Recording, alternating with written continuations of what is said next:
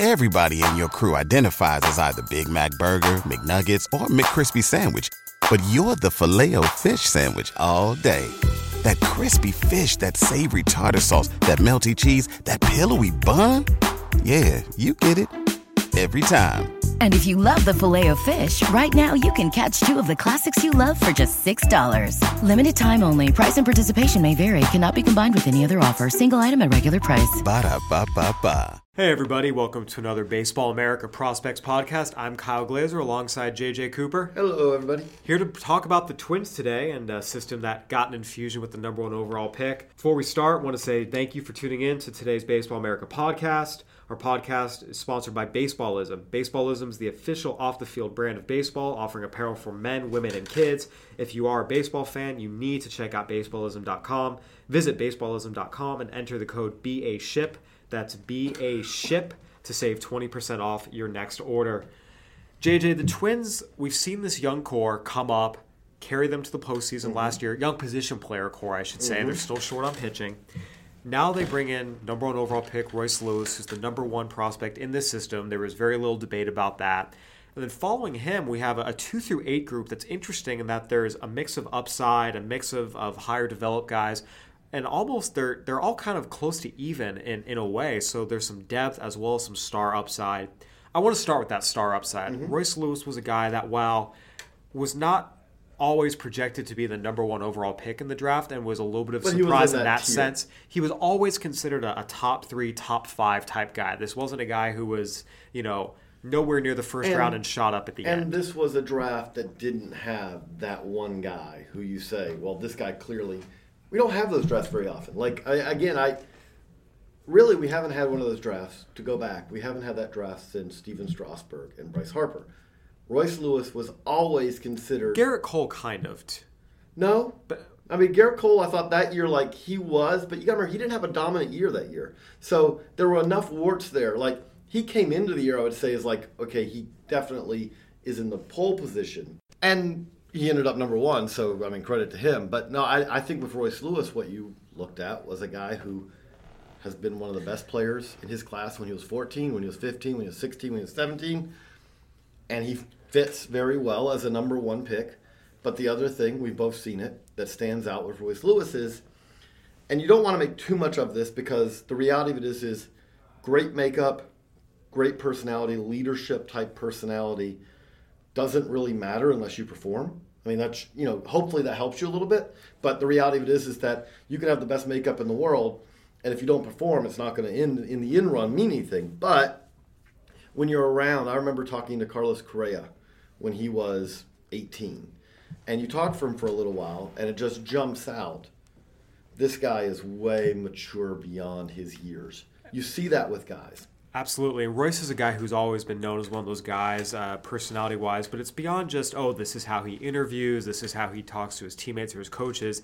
It's in the game, on the field. And what's been most interesting to me to hear people talk about, and Correa's come up a few times, is, Correa obviously was prolific tools, prolific skills, but he also was a guy that was always focused at the plate, on the field, never gave away at-bats.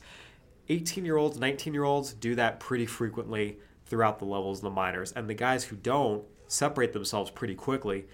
You hear all the same things about Royce Lewis, a guy that, normal 18-year-olds, long season, the effort might not always be there, the approach is not always consistent.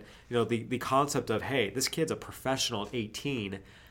Royce is a guy who you hear that about, and in a lot of cases you haven't heard that for 4 or 5 years since Carlos Correa. Right. Again, he went to FanFest and for the Twins and was right at ease, which again, a lot of 18-year-olds, that's not something that they're going to be comfortable. A lot of teenagers, that's something where they're going to need time to grow into that role. Royce Lewis is comfortable in that role right now. Again, all of that is a nice underpinning behind the fact that Royce Lewis can really hit. There's athleticism. There's the tools to be an impact player. And that, when it's all said and done, that's going to be the more important part of this. But when you have that, I would say Correa's a guy who had it. Alex Bregman is a different way, but Alex Bregman has kind of a, I'm going to run through a wall type mentality. There's different ways of these personality, but Royce Lewis is a guy who, if he makes it up in Minnesota, he will from day one step in and you will say the big leagues is not too big for him. Regarding the tools, because again, you've talked about, he's a great guy, but the tools are prolific as well.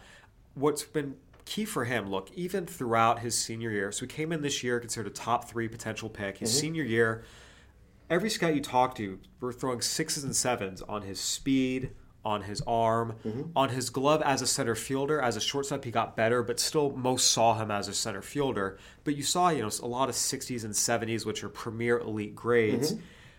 Hitting-wise, he got off to this really bad start. And what a lot of evaluators talked about was they saw a guy who was constantly tinkering, constantly looking not quite comfortable, constantly trying to find himself.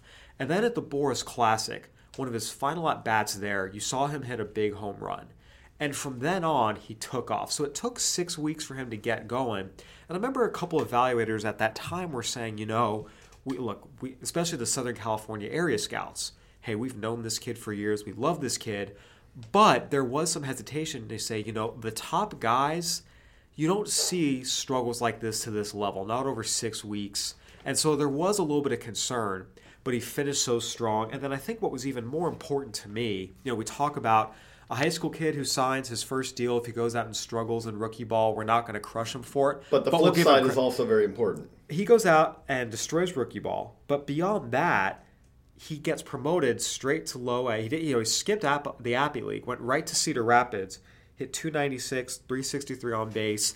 At the end of this was the end of his senior year of high school, goes up to low A and holds his own at the plate, which, beyond just all the positive things, that's performance, and it's huge. And to me, that even elevated Royce Lewis a little more, and it really puts to rest some of those late rising concerns about his ultimate hitability. The thing that also stands out with me on that, and I'm going to kind of segue it to this of, if you're a Twins fan, one of the things that was very encouraging is, you want to talk about your draft class, which, by the way, has a chance to be an exceptional draft class. Because, again, it doesn't hurt when you have the number 1 pick. Right. Should help. But Royce Lewis goes out and does that. And that's something where Royce Lewis, you talk about the resume of a player. Royce Lewis has already added to his resume. In a way, like you said, you don't kill Austin Beck for the A's because he went out and didn't have a great debut. You say, you know what? If he goes to the Midwest League this year and hits, that will be forgotten. Go look up Chipper Jones stats when he was in the GC. Derek Jeter, Carlos Correa when he first signed. They're so not all great. All of that, you throw that all in there. That being said, when you do go out, again, you don't overemphasize it. Because if Royce Lewis goes out and doesn't hit the Midwest League this year, well, then that very quickly becomes less a part of his resume. But it's just building. But the other part about that is that Royce Lewis did that, and then the Twins probably had the best pro debut of any draftee in the 2017 draft. Brent Rooker goes out, and to say he mashes, which, okay, he started in the Appy League. Brent Rooker should mash in the Appy League. There's no question about it. He went from playing in the SEC, and if you go from the SEC to the Appy League. And destroying the SEC, not just being okay there, easily not being the best solid hitter. There, crushing it. Easily the best hitter in the SEC, which, pretty good track record on that. The guy who was the best hitter in the SEC the year before that was Andrew Benintendi. He's been really good. The guy who was best hitter the year before that, Alex Bregman. It could have been. You could argue Boomer White, and okay, so that wouldn't be as good. That one has not worked. Ask the Padres. But or it's Alex Bregman. Brent Rooker goes out and hits 18 homers in a half season, which is insanity. And the thing about it is 11 of those came in the FSL. So what you're talking about is a guy who now goes into his first full pro season, and if they say we're going to send you to Double-A, that's a reasonable expectation. Which, by the way, is the same schedule Alex Bregman was on. He finished High A as draft year at Lancaster, opened the next year in Corpus Christi, and the rest is history. You could send him back to Fort Myers, but he hit 11 homers in 40 games there. And by the way, for those who don't know, the Florida State League's impossible to hit in. He was in the top 15 in the league in home runs, and he played 40 games there. If they'd extended the season but he didn't do that hitting 220 either. 280, 364, 552. Altogether, the season he had is simply insane, And so what I'm saying, though, is that the thing that stands out, and this kind of goes into when we start talking about the tier, once you get past Royce Lewis, number 2 on our list for the Twins top 10 is Wander Javier. One of the top international signings a few years ago, was one of the top prospects in the Appy League this year. Number 8 is Nick Gordon. Now, at the same time, the difference, the separation of these two when it comes to where they are as far as, if you look at the grand world of prospects, is extremely minuscule. 2 through 8 on this list. Got the prospect handbook. Hopefully you're getting it. I know it's, a lot of people got it in their hands now. We have the BA grades, which basically looks at ceiling and risk. When you combine ceiling and risk on these Twins prospects, the grade for the number 2 prospect, Wander Javier, and the grade for the number 8 prospect, Nick Gordon, are essentially the same. And so you see that when you saw our top 100, you have Royce Lewis, up in the 20s. And then you have this gap. And then all of a sudden you see Twins start popping up. And it's like 3 Twins in the 90s, if I remember right. Yep. 3 within like a 7 or 8 spot difference. But the other point about that is that, and then you have guys who don't make the 100, but they fit right in that same group as well. As we've tried to explain before, the difference between the 25th best prospect in the game and the 50th, I would argue, is there's a bigger difference than there is between the 75th prospect in the game and the 140th best prospect in the game. Because it is, to go math out, it is I guess it would be a logarithmic curve. It's something where at the top, there's a bigger drop off, but then it flattens out. And the difference between, if you want to argue Nick Gordon, who's 8 on this list, if you like him better than Wander Javier, there's 2. Okay, so you like closer to the big leagues, less risk. You're looking for a guy who's going to be probably has a good chance to be a solid big leaguer. If you say, you know what, I like Brusdar Graterol, I like Wander Javier. Okay, you like more risk. All of that makes sense. So when we did this for the 100. When we did this for the 10, it was difficult with the Twins because everyone can have a slightly different eye of the beholder. Steven Gonsalves, again, fits into that, close to the big leagues, probably not going to be a star, but at the same time has a very clear path to a useful big league career of some sort. And then you have the guys who, like Javier's, like Graterol, who, Fernando Romero even, where you say, there's a little more risk there, but there's more upside too. And that's where I think with the Twins, that is one thing to watch. While this is a good system, when you get your prospect handbook, you'll see the grades and the risk factors. 3 of your top 5 prospects are extreme risks. Your number 1 prospect is a very high risk because Royce Lewis everything's there. He's also an 18-year-old who's... He has a half season on his resume of Pro Bowl. So I think there's a situation with the Twins where you can say, hey, we've got this really good young core that's in the majors, but I would pump the brakes a little bit before you say, oh, wow, now we've got the second wave coming. Mm-hmm. Some of these guys will fall off. This is not the upper-level proven track record positional player group that you'll see some other organizations have. I think for me... What's intriguing, though, with the Twins is you mentioned, Brent Rooker and Nick Gordon at the spots they're at. You could argue them 5-6 spots higher and not be wrong. If you said that they're 2 and 3 on this list, again, it's just a different way of lining up prospects who are all bunched pretty close together. But I need to credit Mike Berardino, the St. Paul Pioneer Press. He's the one who put this list together. And again, did a great job for us. Right. It is something where what it comes down to is that the gradations between these guys are so fine that there's not these clear distinctions. There are times where you're looking at a list and the rankings essentially line themselves up because you do the reporting, you write up the reports, and when you're done with that, you go, okay, well, clearly this guy's better than this guy, this guy's better than this guy. This is not a team where that's the case. But the other thing that stands out about this is the Twins, I think, you look at them, the state of the franchise, are in a really good spot because it took some time, but they have this young core now of big league talent that is in the young, inexpensive years of their careers. They made the playoffs last year, and they are doing this at a time where you have Cleveland, who's really good, but then you have the Royals are at ground zero of a rebuild. That team, barring some massive signings between now and opening day, is not going to be very good. The Tigers are essentially ground zero. The Tigers are at ground zero of a rebuild. The first time that they've largely done that, they had a bad year, but they have not torn it down and rebuilt like this in a long time. And then you have the White Sox, who are further along in a rebuild. But still the early but stages. Still are not a team where you say, I expect them to contend in 2018. And you have the Twins, who do not have a whole lot of money locked up. You still expect the Twins are going to go out and sign another pitcher. But beyond especially with Urban Santana out now. Right. But beyond that, you look at this farm system right now, which is not, I think we have them ranked 12th. But you look at this farm system and you say, if they get to they get to July and they need a pitcher or there's a position they need to fix. They have the weapons, they have the ammunition to make a trade without giving up their elite guys. There's still guys, their number 5 and number 8 prospects are still really good prospects a lot of teams would gladly take. Right.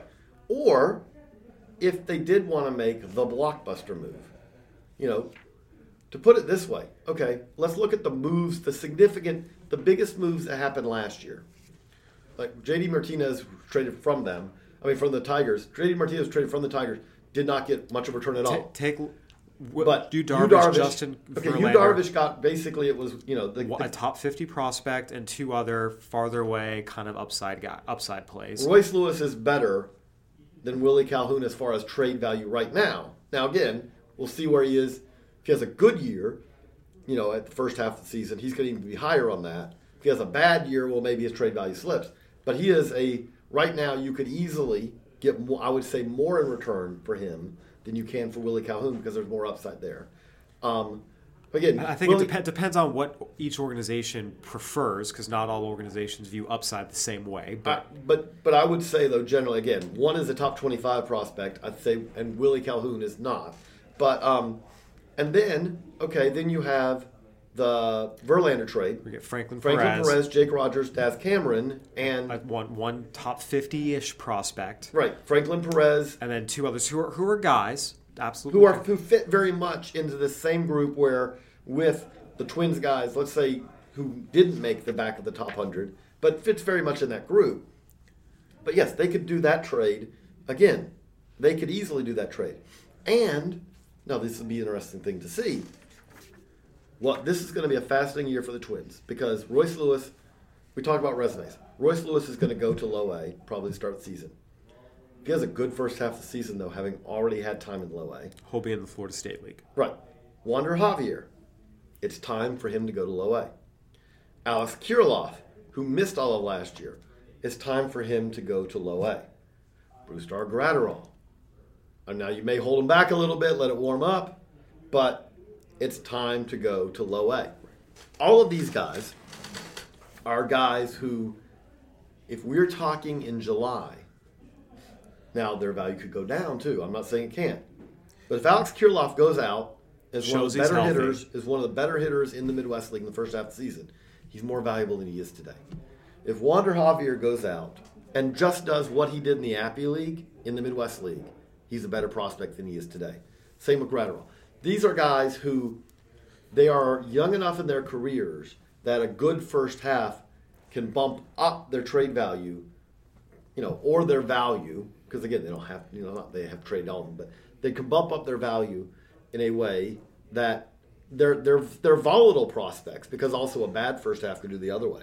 But they're volatile prospects. But Wander Javier could be, we're talking about Royce Lewis, but Wander Javier, for a good first half, could easily be a cornerstone guy to get a top guy because he has that potential. That's what it's a long-winded way of saying, but they have options. Yes, they have a lot of options. So I want to start getting into these prospects. We talked about Royce Lewis a little bit. We hit on Wander Javier. Look, this is a guy, again, not an out-of-nowhere guy. Twins spent $4 million on him internationally a few years back. He was one of the top 10 in the class. Went out and hit in the DSL, hit in the Appy League last year. It's interesting because the Twins have this, they have their long-term solution in center field, Byron Buxton, as long as he continues to take forward the offense he showed last year. Jorge Polanco's at shortstop, and he's a nice player, but I think the ultimate hope is Royce Lewis, who most evaluators still see as a future center fielder.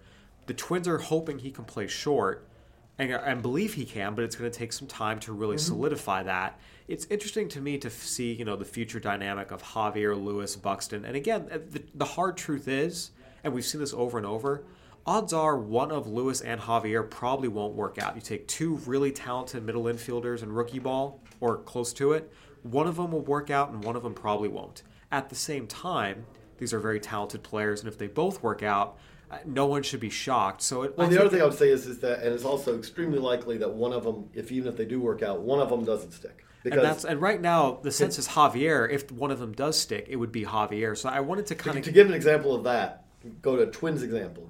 I remember watching the Elizabethton Twins, I guess it would have been 2011 maybe, and I was watching two shortstops for them, who are both well-regarded shortstops. One was Nico Goodrum, who ended up being more of a useful minor leaguer, but did not end up has not had a significant big league career. And the other was Miguel Sano. Now, Sano was 235 pounds at the time, so we may have known that there was a decent chance that he was going to move off the position. But yeah, exactly. Like they ended up having two guys. Now, Sano was every bit as prominent as any of these guys, but yes, you didn't get two shortstops out of that. Yeah. So it'll be interesting to me to see that future dynamic. But I do think the sense is if one of them does stick, it would be Javier. But Right. We'll see what happens. Alex Kirilloff is fascinating to me. This is a guy a lot of teams liked. If the Twins didn't take him at 16, he was going to go shortly after.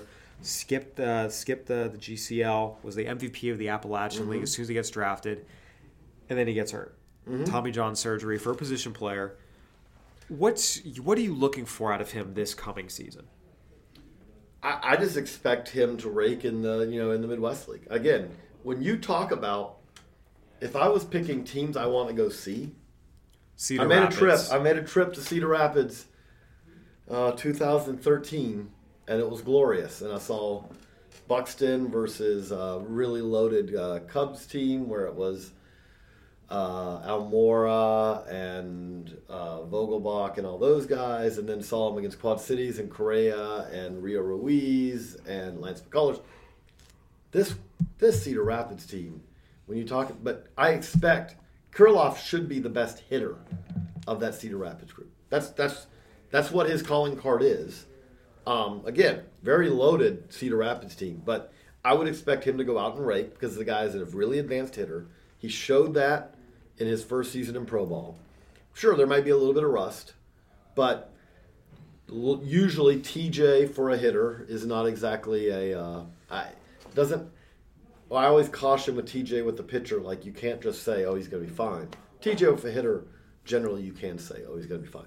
It'll take some time, and it's interesting because, you look at, like, for example, Gleyber Torres' TJ, it's on his lead hand. That's a whole different story. The lead hand, which is a different... Which is also unusual. Right. Kirilloff, it's his throwing elbow, and he's a left guy, so it'll be interesting to see how it affects his ability to kind of fire it. But I'm less concerned with that than I am a guy whose TJ is on his lead hand. Agreed. Completely agreed. So we have three position players going to low A. What's interesting to me, because look, the Twins, we're talking about a team that has all this talent, in the low minors, but this is not a team at the big league level that's years away from competing. We talked about they reached the wild card game last year. That position core is still in place. But if they're going to continue to contend for wild cards and eventually chase down the Indians, they're going to need homegrown pitching. And you can see our homegrown series we did. The Twins' record of homegrown pitching really post, the Brad Radke era. I mean, you can like the Nick Blackburn, Kevin Slowey era if you like, but for the most part, it's abysmal. The Twins have had fantastic success international scouting. They've done a really nice job with their position players, but their homegrown pitching staff, I mean, just to fill out a rotation of modern-day players, you have to plug in Liam Hendricks and you have to plug, guys, and Brian Dunsing, who don't even start anymore. No, there's no other options. So for me, for the Twins to become this perennial contender as they were in the early 2000s, they have to develop pitching. And that's where this next group really intrigues me, Steven Gonzalez and Brewster Gratterall. or excuse me, Steven Gonzalez we'll get to Grado set, but Fernando Romero's right there. Those are there. guys who are close to the big leagues. Gonzalez and Romero both completed Double-A last year with some success. Gonzalez got to Triple-A. It's 5 starts, didn't go well, but it's 5 starts. Romero's not there yet, but for me, Steven Gonzalez and Fernando Romero, look, these are not going to be the guys that are the saviors of the Twins' pitching struggles. But if they can even be just contributors, if Steven Gonzalez lives up to that, 4th, 5th starter, reliable, eat some innings, do okay for you, and Fernando Romero comes out, and again, it's less than a strikeout an inning. It's not massive, he's going to win a strikeout title. But if he can just plug into a rotation spot for you and give you respectable performance as he's done his whole career, that will go a long way towards making the Twins a more perennial playoff contender as opposed to they won, this one season, but then the pitching fell apart. I'm going to go on a limb. Gonzalez, to me, strikes me as a prospect that you would be very, he checks some of your boxes. For one, he's from San Diego, which is... yes, Cathedral Catholic guy. For two, he's consistently been a guy, I'm more velo-based than you. The knock on Gonzalez, has generally been that he pitches with a fastball that plays better than the radar gun. So I think for me, we talk about you're more velocity-based than I am, but that's, for me, there's still kind of a limit of, 2s and 3s. You're more of the 5s and 6s. To me, 2s and 3s are fine. I'm okay with that. He's at 89.91, which is still a little light for me, but the other thing I think that's a little concerning is he's never pitched more than, he did have a nice amount of innings last year, but there's been some injuries over the course of his career. I think there's also been, he's had shoulder issues, which, is always a red flag. So I think for me, I think Steven Gonzalez is a guy, sure, are there things to like? Can you see a good path? Yes. But I compare him to like another, lefty who we have the same grade on our handbook, Joey Lucchesi. I'll take Joey Lucchesi 85 times out of 100 times out of 100 times here because there's more stuff. There's, the stuff's a little more consistent. There's even more funk. So I feel like Gonzalez is a guy that, if I'm a Twins fan, I'm hopeful. And frankly, you need him. You have to have him. But I'm not going to sit here and say with any certainty Steven Gonzalez will be a solid average Major League pitcher for a decade because I think there's enough concerning things there. I'd also, again, small sample size, but he's a guy that has to be so precise with his command that if it's not 100%, there's so little room for error. And again, I'd feel differently if he was 92, 93, but 89, 91 is a completely different world.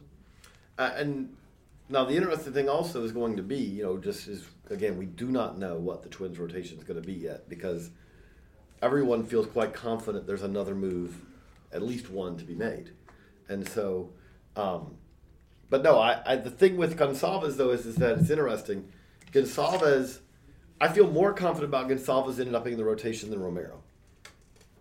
And partly that's because I think that Romero, he just kind of has the stuff that you kind of, nowadays you turn around, and this is valuable nowadays, but nowadays you turn around, it's like, oh, he's blowing 98, 99 out of the pen.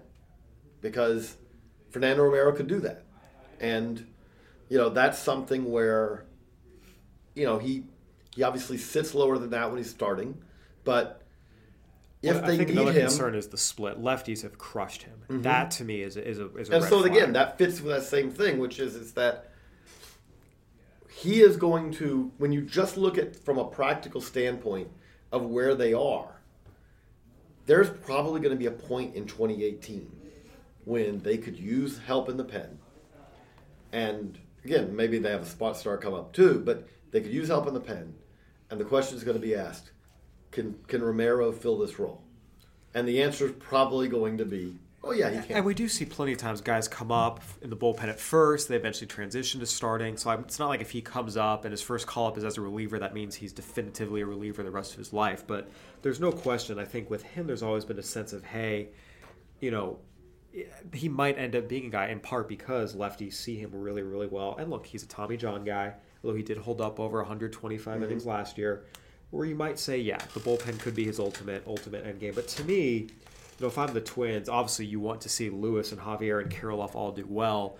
But in terms of, if I'm a Twins fan and I needing one of those guys to develop, now. It needs to happen, this year. If both of them are scuffling in Rochester, you're looking at crud.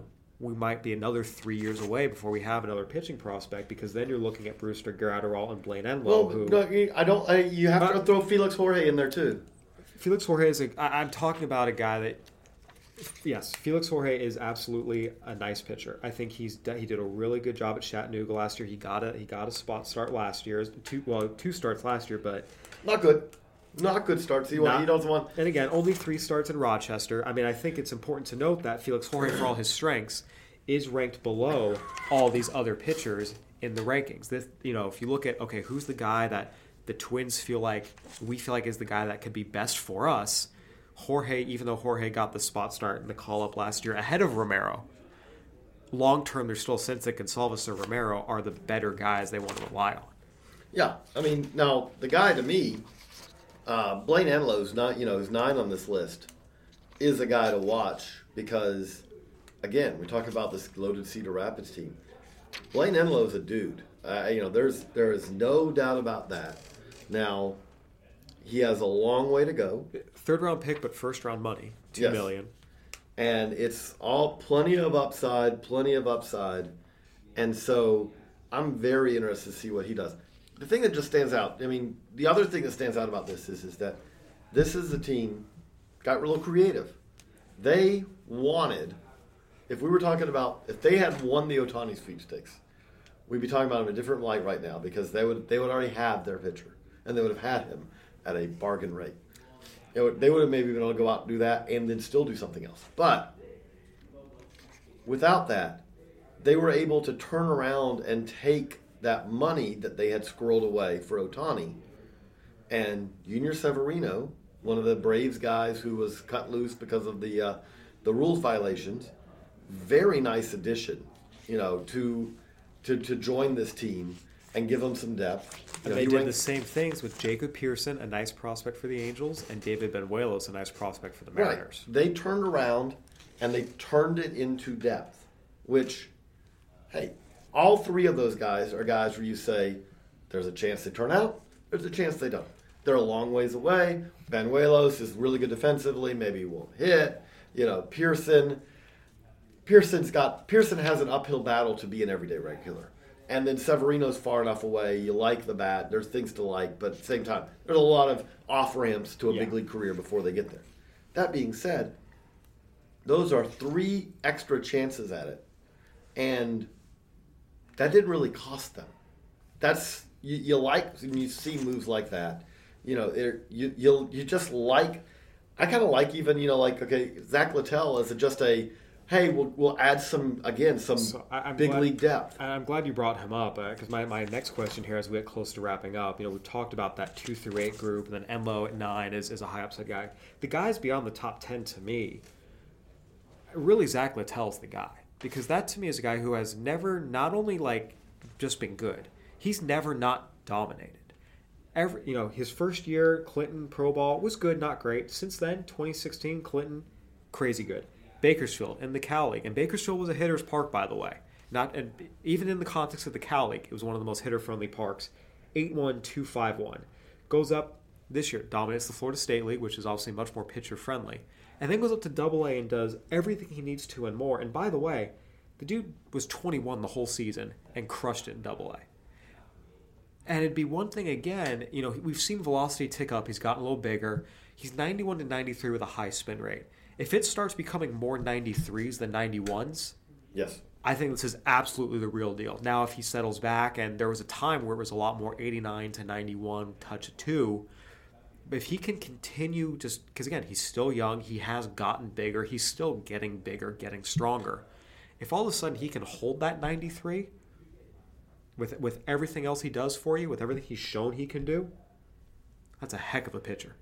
And again, I'm a little skeptical, as I often am, with again guys who it's a fine line for him, right? Again. And again, look, his curveball could be a plus pitch. His changeup draws swings and misses, a lot of ground balls, throws a lot of strikes. But you're right. If the fastball sells it at 90, it's going to be a tough road. And that's where, for me, it's got to start depth. sitting at But again, 93. the thing I love about it is that he's another guy who, could he end up helping him at the big league level this year? It's definitely within the range of possibilities. I like the fact that I can list off 4 guys who will probably not start the season in their rotation.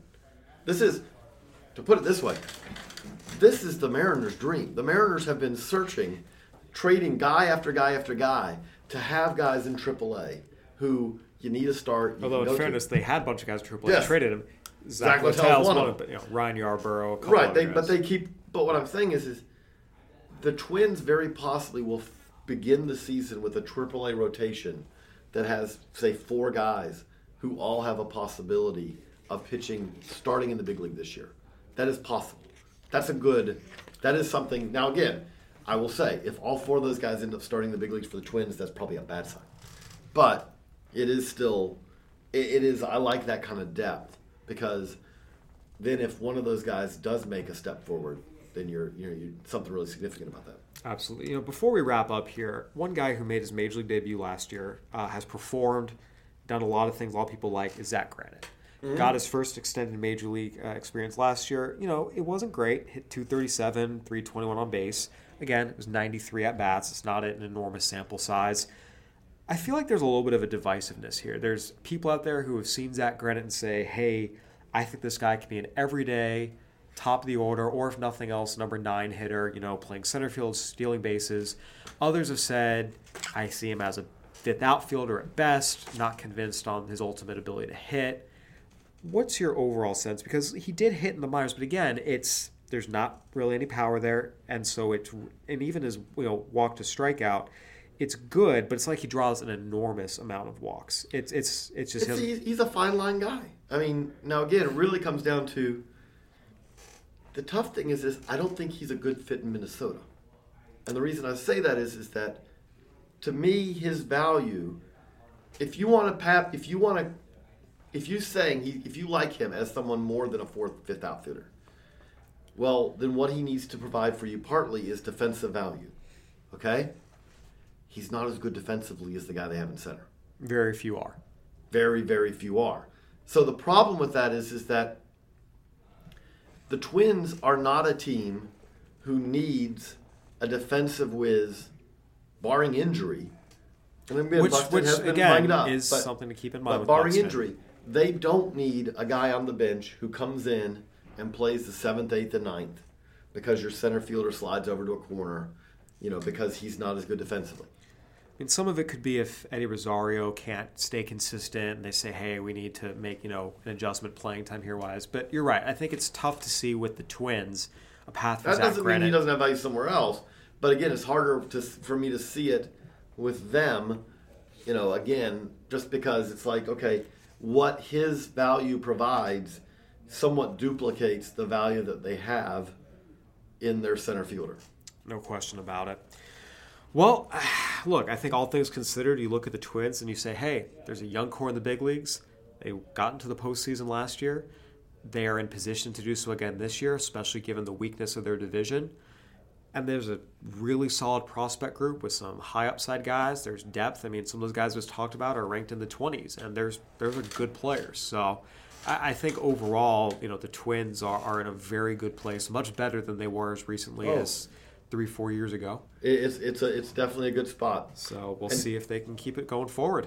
And we do want to thank you to our followers for tuning in today. Today's podcast was sponsored by Baseballism. Visit baseballism.com to get the best apparel in baseball. And enter the code BASHIP, that's BASHIP, to save 20%. For JJ and Kyle, sorry I did that backwards, but I'm JJ, you're Kyle. So long, everybody. Have a good one.